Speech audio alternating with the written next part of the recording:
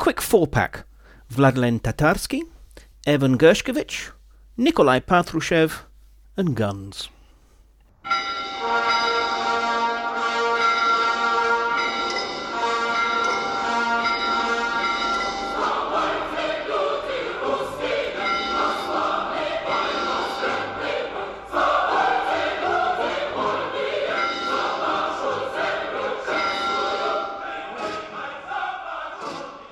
Hello, I'm Mark Galliotti, and welcome to my view of Russia in Moscow's shadows.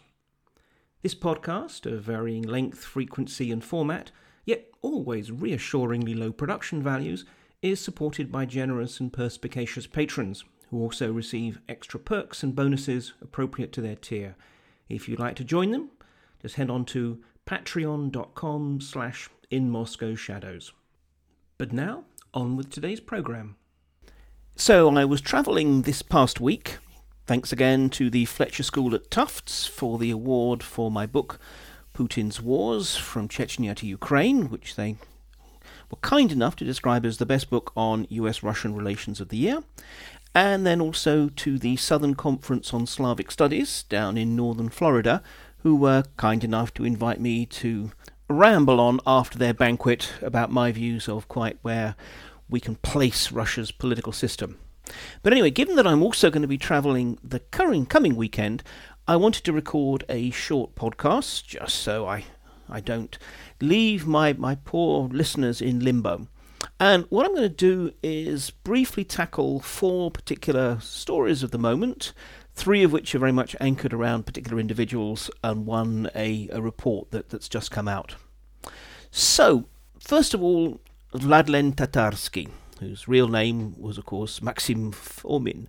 He was one of the so-called mill bloggers, the sort of nationalist armchair commentators, though he was rather more than just an armchair commentator.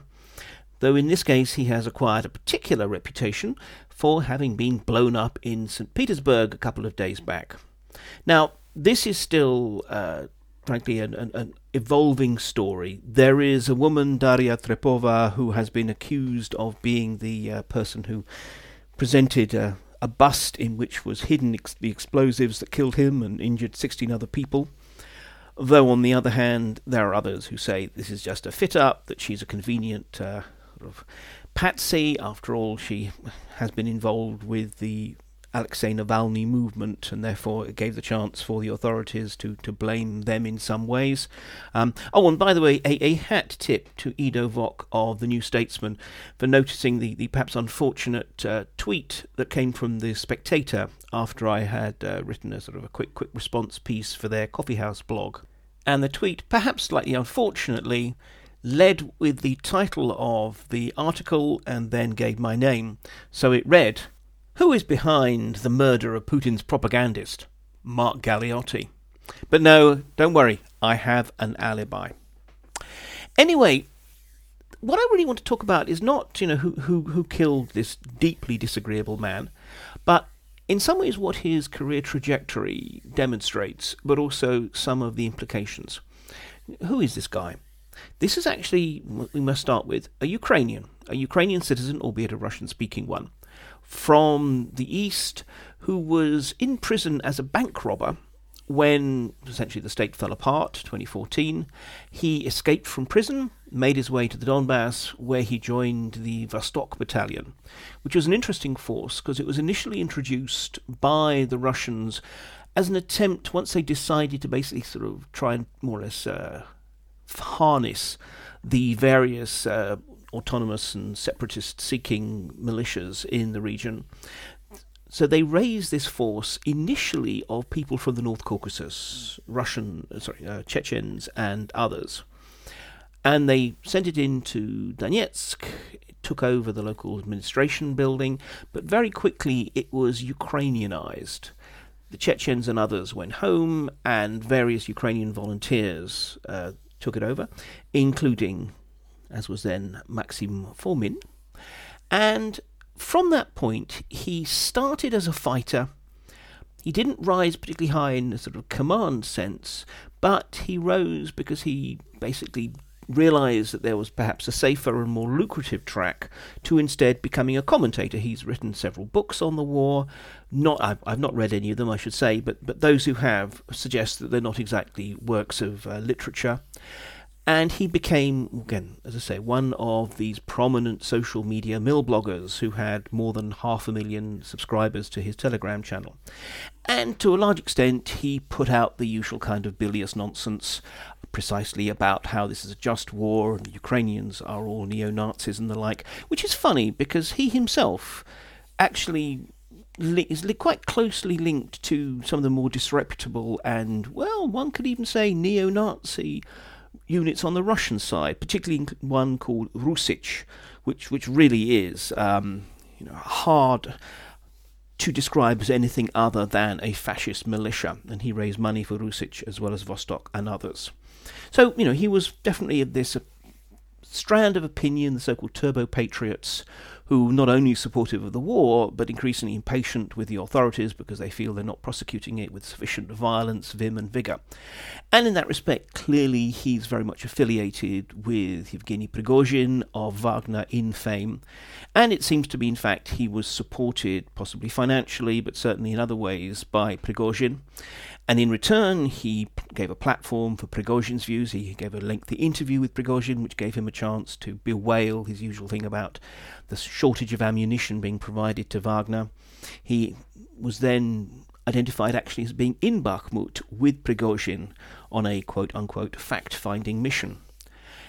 And it is quite interesting that the cafe in which this attack took place, while he was addressing a meeting of the so-called Cyberfront Z, which is again a collection of social media types very supportive of the war, well, this cafe was owned by Prigozhin's Concord Group until 2020, when it was given essentially as a gift to its current owner, but in return for past and future favours, which tend to include using the cafe as a place to host these kind of nationalist blowhards. Now, as I say, I don't know who's behind it. It could be Trepova. She could have just simply been a dupe. There's some people who are saying actually the explosive wasn't, as is claimed, in the bust, but in the podium. And of course, it's an opportunity for everyone to point the finger at who they would usually point the finger at. So we have the Russians saying, it was clearly Ukrainians or Ukrainian sympathizers. We have the Ukrainians saying, no, this is just in the evocative words of Mikhailo Podolyak, spiders in the bottle, devouring each other. And others who are suggesting it's actually rivalries within the Turbo Patriot movement, whether it's over prominence and precedence or whether it's over money. Remember, Tatarsky, as he became known, and it's interesting, Vladlen Tatarsky, I don't know if it may just simply be that he liked the name, but Vladlen was one of these names that emerged after the revolution, in this whole period, the 1917 revolution, that is, in this whole period of social and cultural foment, in which people were trying to break away from traditional ways. And Vladlen is precisely drawn from Vladimir Ilyich Lenin. So it was one of these sort of fake new names. So whether he actually consciously was going back to Soviet times, and particularly maximalist Soviet times, or not, I don't know. But I just mention that. Anyway, to return to my thread, while it's banal to suggest that it's always about follow the money, sometimes it is indeed about follow the money. I can't help but think back to the 1990s, when you had a whole series of killings, including by bombs, within the Afghan soldiers, veterans movement, which frankly was simply because the SVA, the main Afghan veteran movement, had really become a vessel for smuggling as much as anything else. In that respect, much like the Orthodox Church, but we won't talk about that at this point. And these were rivalries over access to the profits to be made. So, it could well be that, in fact, this is simply about fundraising for the war, the opportunities for embezzlement and favouritism within. Who knows? But what I think is worth talking about is actually the context, the wider context of the fact that we have seen more and more of these various types of attacks. Tatarsky's killing, just like the killing of Daria Dugina, the daughter of nationalist philosopher of high profile, but I should stress, very, very little actual influence, Alexander Dugin. Well, add those to a wider range of much smaller scale or lower profile attacks. We've had all kinds of arson attacks on vojenkomati, the military draft boards, as well as some attacks on railways. We've had individual strikes against people involved in the war effort, again, particularly focusing on staff from military commissariats, the draft boards, who naturally become a focus for resentment because they're also the people involved in mobilising reservists and the like. Put all that together, and it raises two interesting points, in my opinion.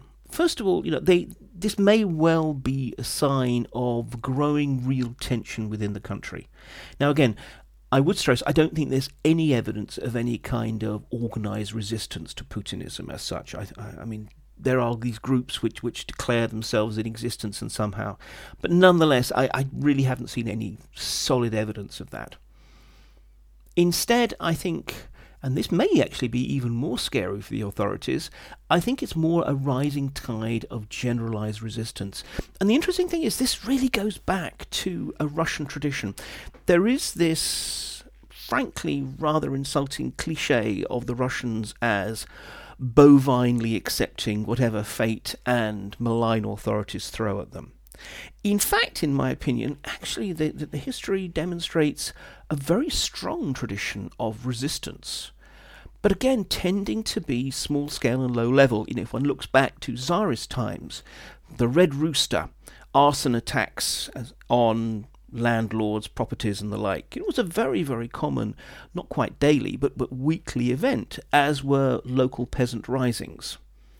Then, if one looks later in the early industrialization pre-revolutionary, as well as the sometimes strikes and the like, there was a constant litany of sabotage attacks, sometimes almost Luddite, but more often political or political economic.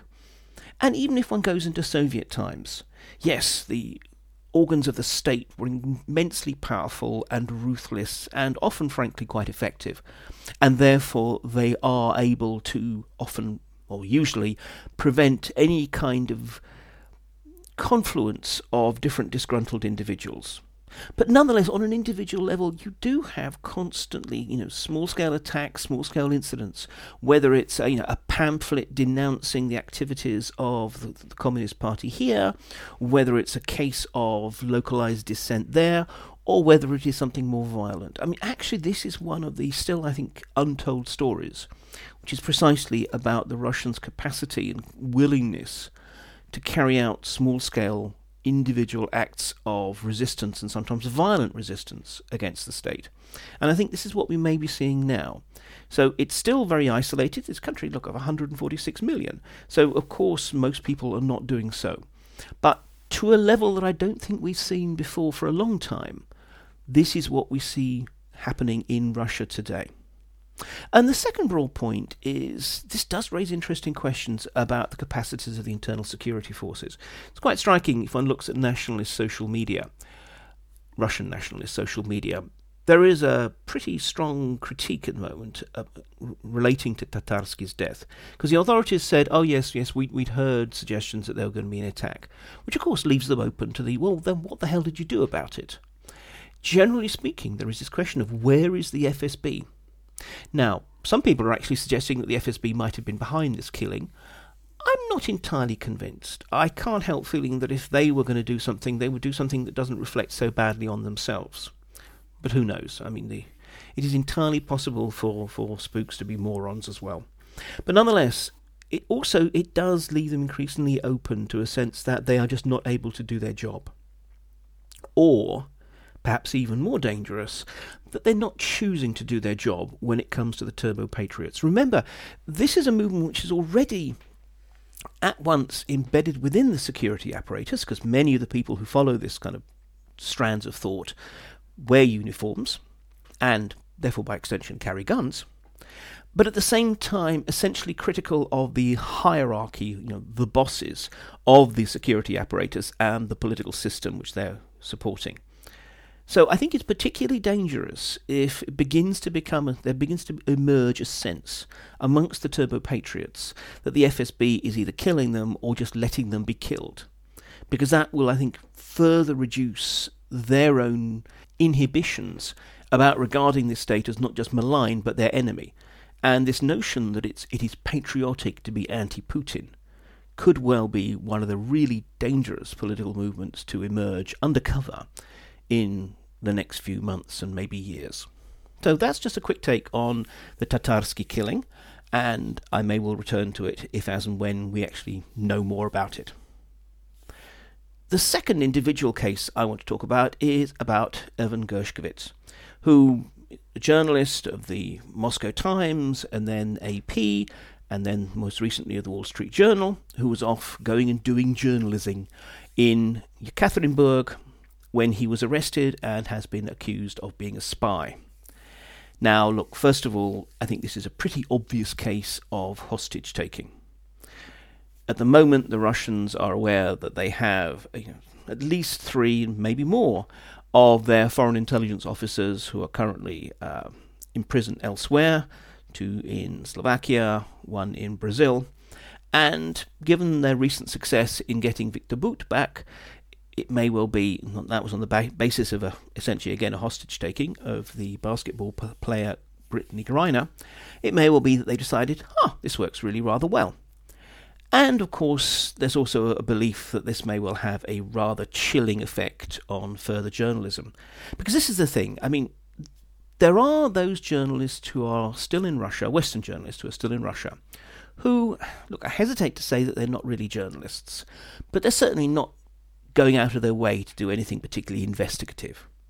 They file based on the same kind of news as is available to everyone else, perhaps with a little bit of vox pop from the streets, but all very undemanding and thus very unthreatening stuff. So that's type number 1. Then there's type number 2, and I think a classic example of this would be the BBC's excellent Stephen Rosenberg, who is very cautious. He does very, very good work. But again, I think he's very careful to balance stories which are going to be implicitly critical or indeed explicitly critical of the regime with ones that are much more, shall we say, apolitical or might even from time to time actually highlight stories that the regime would like to have highlighted. Not just for the sake of pleasing the regime, but just simply reflecting the BBC's famed ethic of balance. And also, he can rely on having a certain degree of weight of gravitas because he's been around for a long time. He's a well-known figure. I mean, this is a guy, after all, who had that truly brilliant interview with Alexander Lukashenko. So that's type number 2, who are, I would say, are proper journalists, but are cautious and have a certain degree of protection because of their standing. And then there's type number 3, people like Evan, who absolutely want to go out there and do the job of a journalist, which is going to mean going to all sorts of places and asking all sorts of questions of all sorts of interlocutors. Now, these are precisely the people whom the state, I wouldn't necessarily say fears most, but certainly is most irritated by. And by going to Yekaterinburg, a city in which the FSB, the local FSB, has something of a reputation for being particularly willing and able to see spies and subversives in every direction. That clearly, I think, was a particular problem. Now, again, I should stop and note that this is not about victim blaming. I'm not saying, well, what did he expect? But nonetheless, the point is that it's actually very, very difficult increasingly to go and do a proper journalist's job in Russia. Because what's striking is this, that we really have seen, I would suggest, a shift in attitudes, which actually relates to the next segment on Nikolai Patrushev. A shift in attitudes away from a desire to try and spin Russia's case as positively as possible, which I think, up to February of last year in the invasion, I think there was still quite a strong desire that they could actually reach out and get their own views across in the mainstream Western media. To a sense now that that's impossible. Now, I would suggest it's impossible because there's a limit to how much lipstick you can slather on that particular pig. They presumably think it's impossible because, as we all know, all Western media outlets take their orders from their governments. But whatever the reason, I don't think they care. And frankly, if they scare every single Western journalist out of Russia, I really don't think that that's going to bother them in the slightest. Again, there is this willful North Koreanization at work. So for someone like Evan Gershkovich, on the one hand, he's doing something that the Kremlin finds intrinsically irritating. Secondly, the Kremlin is looking for more hostage fodder. And thirdly, it doesn't really care about the potential downsides. So I think what this really demonstrates is actually, again, as I said, this willful and almost deliberate isolation of Russia. It is, in this respect, abdicating, seceding from the outside world. But a last point I want to make. Look, I totally understand, and I think it's admirable, the way that Western journalists have come together to ensure that Evan's case is pressed, that the lies being said about him as a spy, because I really have seen no evidence at all there's any kind of intelligence connection there, but that those lies are challenged and undermined, and that he remains in the eye, not of the public. The public in this context doesn't really matter, but that governments are aware of his plight and certainly could keep up the pressure. But I would say that there are a lot of Russian journalists languishing in prison on charges just as, if not even more, ridiculous than those that face Evan.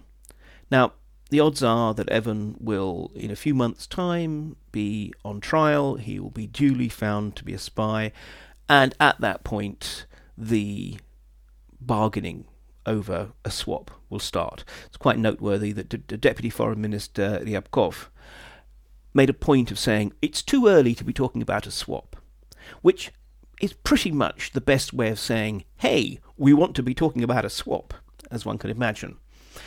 And in due course, after a no doubt exceedingly unpleasant experience, in due course he will be dutifully exchanged. No one's going to be exchanging for those Russian journalists. So let's just keep that in mind. Again, not in any way to undermine Evan Gershkovich's plight, but that we also have to be thinking about the Russians, the very brave Russians who don't have the protection of a foreign passport, and who have been doing the work even though, not just for months, but for years, they have been under increasing pressure. I mean, I am regularly amazed at the capacity of people to start working within NGOs, to become investigative journalists. Remember, for much of the time since 1991, the fatality rate for Russian investigative journalists is greater than the fatality rate globally for war correspondents. And yet people keep doing it. That kind of bloody-minded commitment to actually doing your job needs to be celebrated and needs to be recognised. And in this respect, I think that we can do both. We can keep up the pressure about Evan Gershkovich, but we can also recognise the other people who also definitely deserve our attention. Okay, I will just now give me a moment to step off my soapbox, and I will talk about my number one guy. Well, kind of, not because I like him, but because, yes, I am fascinated by him and what he tells us about what's happening within the system. Nikolai Platonovich Patrushev.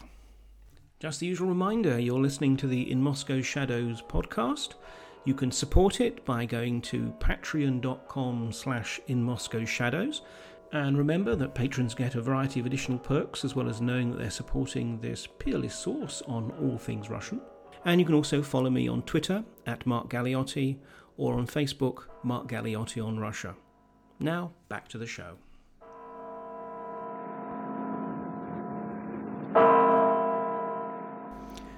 Nikolai Patrushev, Secretary of the Security Council, and in many ways Putin's national security advisor and Grand Vizier, has given another one of his interviews for Rossiyskaya Gazeta under the splendid headline, "Have They Completely Lost Their Fear?" which is something of a masterclass in the current official line that comes from the Kremlin. But actually, it goes rather further, I would suggest, than the official line has in the past, and that indeed Patrushev himself has in the past. There's a part of me that, tongue-in-cheek admittedly, wonders if Dmitry Medvedev the notional deputy chair of the Security Council, is beginning to rub off on him, because there is a certain, what do I want to say, unhinged quality to some of this interview. So let me go through and bring up some of the sort of the greatest hits and the new breakout lines from this interview, and I'll leave a link for those of you who either can read Russian or don't mind running a Russian page through Google Translate in the program notes. Now, the central theme really can be encapsulated by one of his sort of lines right at the beginning of the interview, in which he talks about, because the hook of this is the United States that had its Summit for Democracy, which I have to say is a bit of an easy target for the Russians. But anyway, what he says is, hypocritically speaking about freedom of choice, the United States, which has appointed itself the main dictator of the world. I quite like the idea of the main dictator, as if there's a little hierarchy of dictators of the world. Anyway, the main dictator of the world will in fact simply mock countries where sovereignty and democracy are violated by them. Which, of course, what he's talking about is Russia.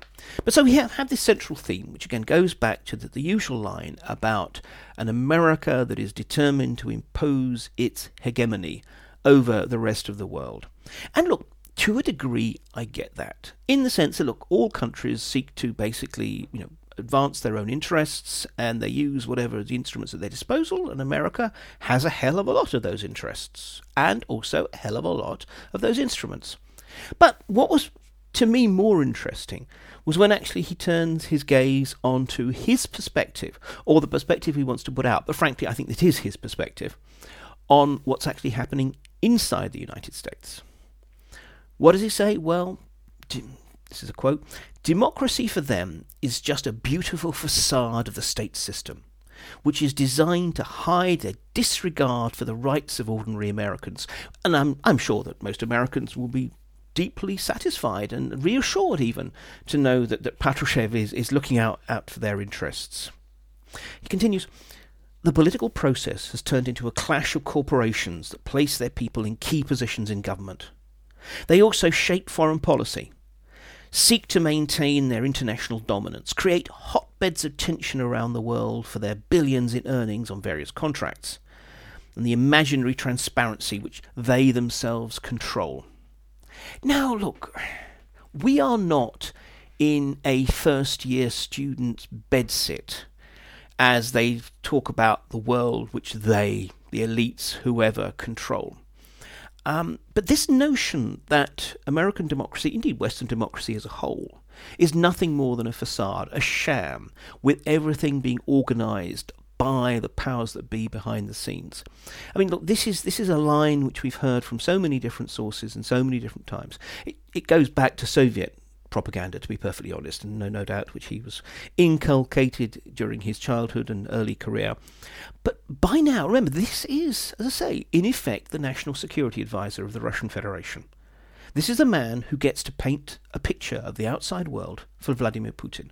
And he's basically saying that, look, this is not actually in any way democracy. It's just the big business, big institutions, and the elites that run everything. Now, I remember hearing, before the election of Donald Trump, a line from a senior staffer within the Russian Foreign Ministry who said flat out, the American elites will not elect a Trump. He was certain that basically that they could decide what would happen. Well, it didn't work out that way. Trump got elected, and in fact the Russians, for all that they had implicitly supported Trump, not because they were supporting Trump, but just simply because they were trying to cause trouble, they got caught out by that, and frankly they didn't have a pretty good time with Trump as president. But still then, there's still this angle that basically says, look, it's all manipulated from the outside. I mean, at best, this is banal. At worst, it is dangerously mistaken, dangerously, foolishly mistaken. And as I said, if this is what Putin is being told, if he's being told that the people who are locked in a political, economic, social, cultural, legal war with Russia are just nothing more than the tools of big business, and that therefore somehow you can actually rule out broader popular processes and the like, well, I find that deeply worrying. Because, again, very much he frames the situation as being one of a war. between a duplicitous, conniving and manipulative NATO being more or less a synonym for the West, which made one big military camp out of Ukraine and is trying to prolong this military confrontation as long as possible. Why? One might ask. Because they do not hide their main goal, the defeat of Russia on the battlefield, which, in fairness, yes, that is the aim, and its further dismemberment. Now again, I think that's very telling. In fact, certainly if you look at the United States and the UK and Germany and France, there may be other countries which have other views. But in terms of the main players in the West, I think there's no question at all that actually the idea of the Russian Federation breaking apart is one that they think is A, exceedingly unlikely, and B, exceedingly unwanted. Look, if Russia breaks apart, I mean, that is a recipe for chaos. And chaos in a nuclear power is never wanted. But still, the fact that Patrushev is pushing this line, which again is an attempt to make this an existential struggle for Russia, makes me wonder, does he really believe that? And I have to say, I think it's quite likely he does. Especially because he comes back, later on he says, let me remind you that specific measures to destroy the USSR were approved 75 years ago by the well-known directive of the US National Security Council, Objectives for Russia. Well, okay, what is he talking about here? What is this well-known directive, which no doubt is on the lips of everybody? Well, in 1948... the National Security Council produced this document, US Objectives with Respect to the USSR to Counter Soviet Threats to US Security. Now, it's quite an interesting document because it frames the threat not so much in military terms. I mean, it does talk about the fact that, at a certain point the USSR would be able to bombard the American mainland with nuclear weapons. And it also talks about the fact that actually in a matter of months it likely could occupy continental Europe. But it also recognises the degree to which this would be an extraordinary logistical overstretch and so forth. And it actually says that it does not think it is likely that this is a Soviet objective. Instead, it really sees the challenge as coming from Russian political warfare, attempts to undermine and divide the West, which is all really tremendously familiar. We've heard it all before because it was true then and it's true now. But let's focus on the objectives, because he's saying that basically the goal was to dismember the USSR. Well, if one looks, the objectives, which are in section 19, again, I'll leave a link to the document. 19A, to reduce the power of the influence of the USSR to limits which no longer constitute a threat to the peace, national independence and stability of the world family of nations, which is simply about degrading risk rather than anything else. And B, to bring about a basic change in the conduct of international relations by the government in power in Russia, to conform with the purposes and principles set forth in the UN Charter. Now again, that's very striking because it's not about what's happening inside the Soviet Union. It's actually about how the Soviet Union behaves in relation to the outside world, which again I would suggest is actually a very moderate document. I mean, especially given that the time, 1948, this is really the sort of while the Cold War is spooling up. So, section 20. We should endeavour to achieve our general objectives by methods short of war through the pursuit of the following aims. And then there's a sort of a whole list of attempts to, as he puts, to encourage and promote the gradual retraction of undue Russian power. This is not a particularly neatly well-written phrase. And influence from the present perimeter areas around traditional Russian boundaries, and the emergence of the satellite countries as entities independent of the USSR. Now that does speak to a proposed kind of dismembering, but again, not a dismembering of Russia. It is about the Soviet Union. It is about countries like Armenia, Azerbaijan, Uzbekistan, whatever. And more broadly, it goes on to encourage the development among the Russian peoples of attitudes which may help to modify current Soviet behaviour and permit a revival of the national life of groups evidencing the ability and determination to achieve and maintain national independence. Now, again, I think this is really quite important. This was, in many ways, a document that actually did, in its own way, outline means to severely limit and maybe even break apart the Soviet Union. Granted. Point one, please do not try and tell me that the Soviet Union did not have exceedingly aggressive and indeed disruptive goals towards other countries as well. Point two, again, what was really quite striking is that the basic point is actually, the driver of this whole process was to be about reducing the Soviet capacity to harm the United States and the world community as a whole.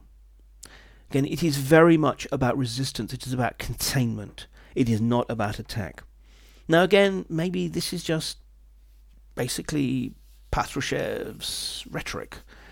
But I can't help but feel that after a certain point, if you espouse the same position and indeed advance the lines of your position, all the more, eventually you start to fall into it. Because this, in his view, is absolutely an era of semi-colonial Cold War struggle. And time again, what emerges from this speech is this interview, is this notion that essentially the other countries which are, shall we say, involved in this struggle, do not have agency. They are just simply the pawns of the United States or the targets of its aggressive manipulation. I mean, he talks, for example, about what's going on in Japan. Now, Japan is increasingly worried about the strategic context in which it finds itself, which is not just about Russia, it's also about China. And yes, it is reversing a lot of its previous anti-militarist policies, which, well, let's be honest, anti-militarist after a certain point was no longer about proving that we are no longer the Imperial Japan of World War II, but also about, hey, why don't we just spend money on our economy and hide under the American military umbrella, which is in many ways the same as Germany did for so long. And now the Japanese are spending more money on defence, they're changing, they're not quite so defensive in their military exercises and such like. How does Patrushev interpret this? Washington has pushed Tokyo to a new militarization. And later on, he says, in addition to arming Japan, Washington is trying to revive the spirit of Japanese militarism. Now, there is absolutely no evidence that it wants a militaristic Japan. Quite the opposite. Nor is it actually any evidence that America is necessarily pushing this. I mean, it is supportive of Japan's in a new policy. It is perfectly willing to sell Japan all the various new weapons and particularly cruise missiles that it wants. But this can't be the way it is as far as Patrushev is concerned. It has to be that somehow Japan is being shaped by the United States. Or, again, as Patrushev talks about it, the Anglo-Saxons. Now, I'm faintly encouraged by that term Anglo-Saxons, only in one way. I'm encouraged that it means that he still seems to think that Britain is not simply a cat's paw of the United States. It is part of this sinister manipulative alliance. We still count. But anyway, what else are we Anglo-Saxons doing? Well, he talks about the fact that Western pharmaceuticals, Western medicines are not coming to Russia, which is depressingly true.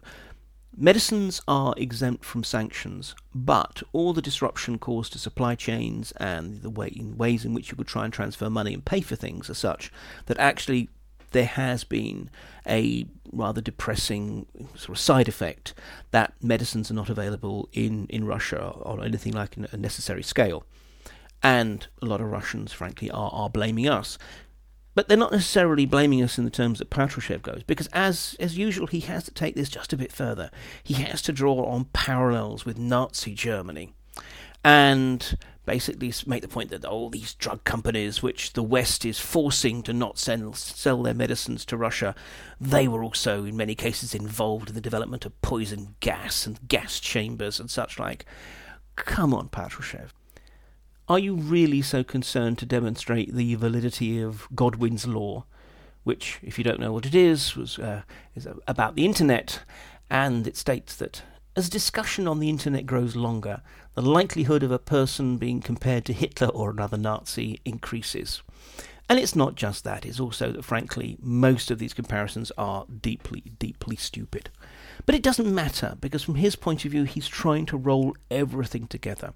All aspects of history, all aspects of politics, all have to be put into this framework of a massive, multi-generational, multinational conspiracy against Russia. He has this talk about the Western International opposed our country more than once, either under the banners of the Poles and Swedes, then with Napoleonic eagles, under the British flag, or under the Nazi swastika. The result is the same. All attempts to crush Russia are futile. Well, look, apart from the fact that Russia actually often loses its wars, okay, not against Napoleon and not against the Nazis, but against Poles, against Swedes, and indeed against the British. Well, apart from that point, again, to try and roll all this together, begins to become quite ridiculous. And in some ways, it rhetorically traps him. It rhetorically traps him in that if you have created this sense that you are set up against the whole world, in effect, then you have, in effect, also to be able to claim that Russia is going to beat the whole world, unless you want your readers to be filled with despair and despondency. But this is what we're offered. And again, this is the last thing that I want to dwell on, because if this is what Patrushev is telling Putin, if this reflects the tenor of his secret briefings, then it is not only deeply worrying, it is also helps explain why Putin genuinely seems to feel that time is on his side and that he has no need to look for any kind of exit strategy from Ukraine. Why? Well, first of all, he is absolutely blunt about this. The collapse of the European Union is not far off. As far as he's concerned, there's no real question or doubt about that. The decadence, the division, and the fact that the United States is trying to actually break it up for its own economic and political purposes all ensure that the European Union will collapse. Because after all, as we all know, the Americans hate Europe. Even during the Cold War, the Pentagon, at the slightest danger from the USSR, was ready to turn Europe into a radioactive desert. Now, why I wanted to dwell on that line is that's really the angle that was presented in the so-called Holocaust Papers, which surfaced in 1980 and purported to be America's top-secret battle plans for what would it do in the case of war with the Soviet Union, and basically said that yes, absolutely, they would indeed nuke all of Europe until it would glow gently in the dark. Of course, this actually was a really quite sophisticated and carefully developed hoax that was put out by the KGB precisely to generate public resistance, anti-American feeling in the West, and in particular to support the rising anti-nuclear movement at the time, which was in any case already agitating because of the imminent arrival of cruise missiles and Pershing II missiles into bases in the UK and elsewhere. So this is Patrushev, ex-KGB officer, who either believes what was actually KGB propaganda, fake news, to use the current vernacular, or else is still trying to basically recycle what, let me be honest, did not work in the 1980s, a time that was vastly more propitious for this kind of propaganda. Anyway, so as far as he's concerned, the Americans hate the Europeans, the European Union is ready to collapse, and what about the United States? Well, it looks like the United States is also about to break apart. I mean, he talks about the original division between North and South and says that no one can exclude that the South of the United States will move towards Mexico. Because after all, as we all know, the opinions of people in southern United States is, why can't our country be more like Mexico?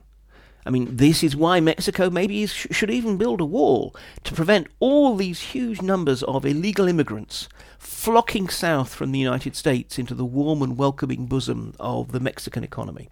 But nonetheless, as far as he's concerned, that's what's likely, that somehow, the South will break away from the North, and more broadly that this country will fall apart. Why?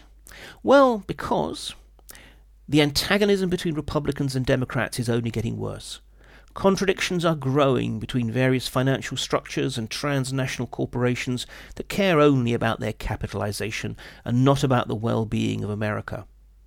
The US elites, who imagine themselves to be untouchable, have never associated themselves with the American people.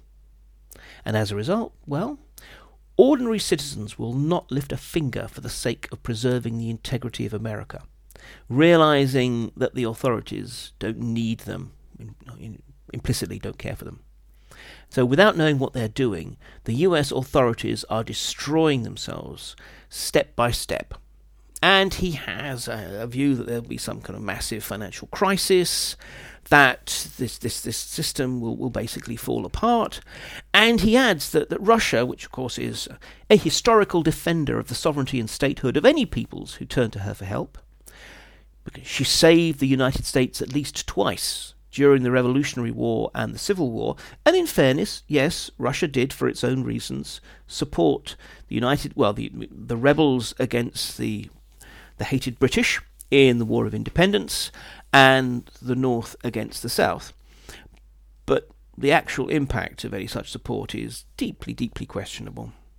But this time, he says, I believe helping the United States to maintain its integrity is inappropriate. So I'm terribly sorry, United States, but this time Russia is not going to save you, and you're going to fall apart. Now look, I dwell on this in part just simply because I find Patrushev's increasingly bizarre position, I wouldn't say entertaining, but let's say compelling. But yes, I really want to stress this point though, that this is much, much more extreme even than the stuff we've had in the past. I mean, Patrushev has a tendency to be a pretty extremist and hawkish figure, but nonetheless, this is more than the usual. And I cannot help but suspect that this gives us some sense, admittedly, obviously in a very different kind of take, because this is a public interview rather than a private briefing. But nonetheless, I think this must reflect the views that he is conveying to Putin, because we're seeing similar talking points coming from Putin and those other people who channel Putin. And Patrushev, sometimes he channels Putin, but sometimes, frankly, Putin is channeling him. And this notion that any day now, any day, the West will collapse, it's obviously a very encouraging one for Putin and his clique. And it also is a recipe for policy inertia. You have nothing else really that you could offer beyond surrender, which is politically unacceptable, and massive escalation, which is politically dangerous. Well, you now have a rationale for just basically business as usual, because all you have to do is just hold on. Just hold on. Any day now, just over the horizon, victory is coming as the West falls apart and its will and capacity to support Ukraine falls apart with it. So this is one of the many reasons why, at the moment, I think the Russians are just digging in. They will do everything they can to hold on. We will see if they can resist the impending, probably early summer, Ukrainian offensive, but essentially their whole policy is just entrench and wait. And finally, and most briefly, I just want to actually bring people's attention to a report that I and my collaborator and indeed wife, Anna Arutunyan, put together for the Global Initiative Against Transnational Organised Crime. And again, I'll provide the usual link. And it's called Peace and Proliferation: The Russo-Ukrainian War and the Illegal Arms Trade. Because obviously I wrote it, so I think it's wonderful. No, but generally speaking, there's just a few issues which I think are worth bringing out for the discussion, because there's a lot of talk about arms proliferation out of Ukraine, and I think it's worth separating the myths from the facts, because in many ways I think people talk up this problem at the moment because they are essentially opposed to sending lethal aid to the Ukrainians. Well, the key thing is this. Look, at present there appear to be, and these figures are very tentative, but between 7 and 9 million legally held weapons in Ukraine, and that also includes the Russian-occupied parts of Ukraine, and up to 7 million illegally held weapons, which does not mean they're all in the hands of gangsters or similar. It just simply means that they are unregistered ones. I mean, they could be some old World War I heirloom that still fires, or they could be something that someone picked up off the battlefield. But in one way or the other, there's at least, up to 7 million that, again, on both sides of the border, that we don't really have a handle on where they are. But at present, there is no evidence of any substantial outflow. Yes, there are the individual cases, a Kalashnikov here, some grenades there, and such like. But, first of all, no heavy equipment, which I wouldn't really expect, frankly. I mean, even if you could get your hands on a tank, and even if you could find someone who could buy it, a tank in and of itself is pretty much useless without people who know how to repair it, the spare parts, the ammunition, all the rest of the stuff. So actually, I think that's a bit of a red herring. But even if we go down to small arms, which is the one place where there is actually a significant illicit market, at present they're not really bleeding out because on the whole they are being used, or that they may be being used. If anything, there's actually some evidence of smuggling into Ukraine as people look for additional weapons. But 2 points. First of all, this even now is leading to an increase in dangerous and violent crime. I mean, in the first 11 months of 2022, for example, in Russia, crime went up by 36%, and particularly violent crime. And in Ukraine, well, there are claims that violent and weapons-using crime almost disappeared with the invasion. I'm not, I have to say, convinced. I think to a large extent this is about non-reporting. And in fact, we actually also have seen some evidence of a distinct increase in serious crime carried out. But this is frankly predictable and expected, not least because you have traumatized soldiers, you have weapons sloshing around, you have people in extreme circumstances and situations, and you also have police agencies that are either being starved of people because of conscription, or that are busy addressing other priorities. The real issue, though, is of what happens when the war ends. And I think there's sort of a key theme is we need to be talking about it now, but we need to be talking about this potential problem, and I'd stress that potential, in measured terms, because it's not actually about what's happening now, and it's certainly not about the heavy equipment, which is really what the West is providing. Yes, there's some small arms and so forth, but much less these days. That's not really what the Ukrainians need, and that's not what's really being sent.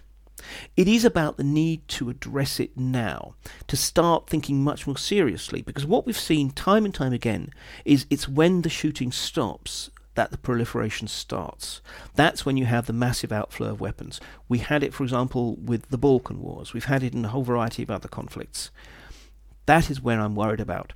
And so, a large part of this report is just trying to assess where the situation is now and present some suggestions, a menu of possible options that Kyiv can be considering and acting on, but also its Western partners can be doing to provide assistance and what they can be doing themselves. So it's not just something for the Ukrainians to deal with. And that's worth stressing because, again, I think it speaks to a much, much wider issue that we do see with Ukraine. Again, look, I'm not a Ukraine specialist, but I'm just really talking to the areas that I know something about.